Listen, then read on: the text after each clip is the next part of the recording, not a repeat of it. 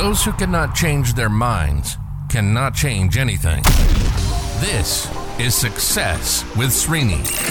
If it's professional growth, personal growth, financial growth, or relationship growth, we're talking about it. One show, one topic. Diving in deep with practical and useful insights that will change and transform your life. Welcome to Success with Srini. And now your host, Srini Sarapalli.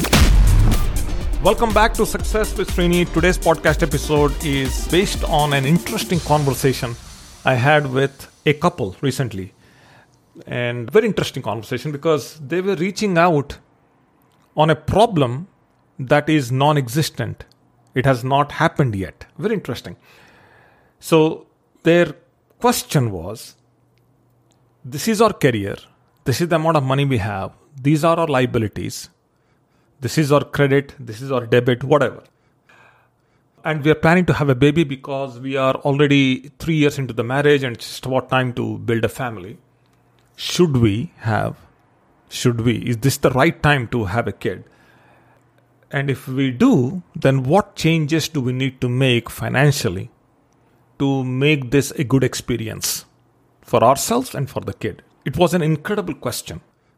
And the reason why I'm sharing this experience or this consultation or the cliff notes from this consultation here today on this podcast is because you may not be having a kid, but you may have a life transition on your hands right now.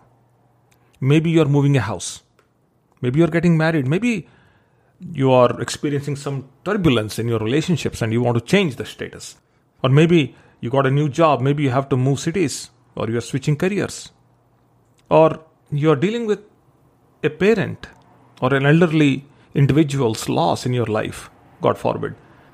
And maybe none of the above. Maybe you're just having a close friend who just moved and you're dealing with the loss or a friend moving away or the vacuum that you're dealing with. Whatever it is, the question becomes is how do you plan these changes, these transitions we call them, how do we deal with them? Because our response matters. How we respond to these things matter.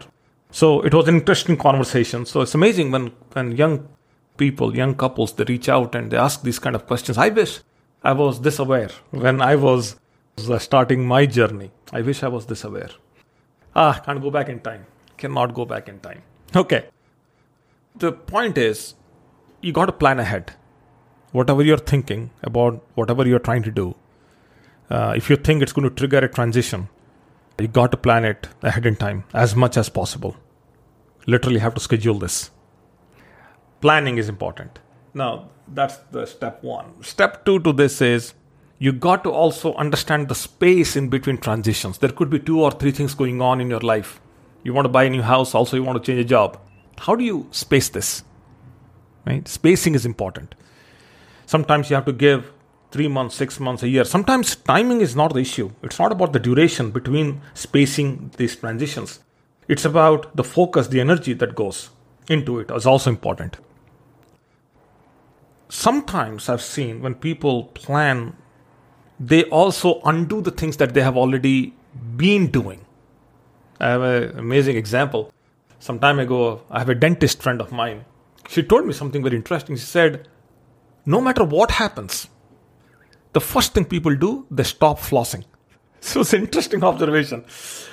So something happens, nothing to do with flossing, but they stop flossing. And they never go back to flossing till they go to the dentist back on their 6 months routine visit. Very interesting.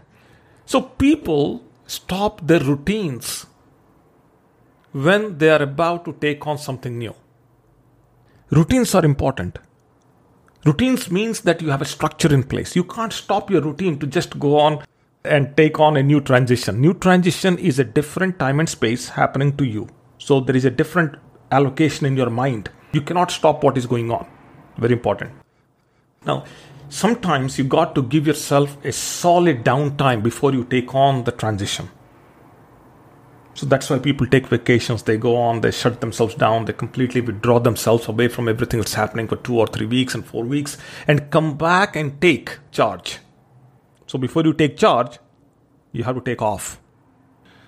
One other side note on this, sometimes it's important that you engage in something that you love, not necessarily a vacation, like a hobby or something.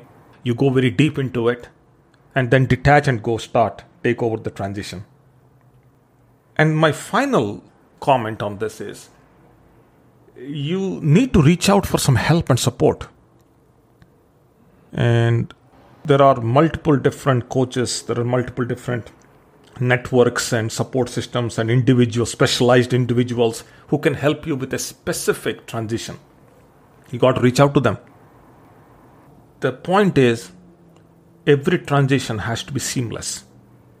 It has to feel as if it's a routine.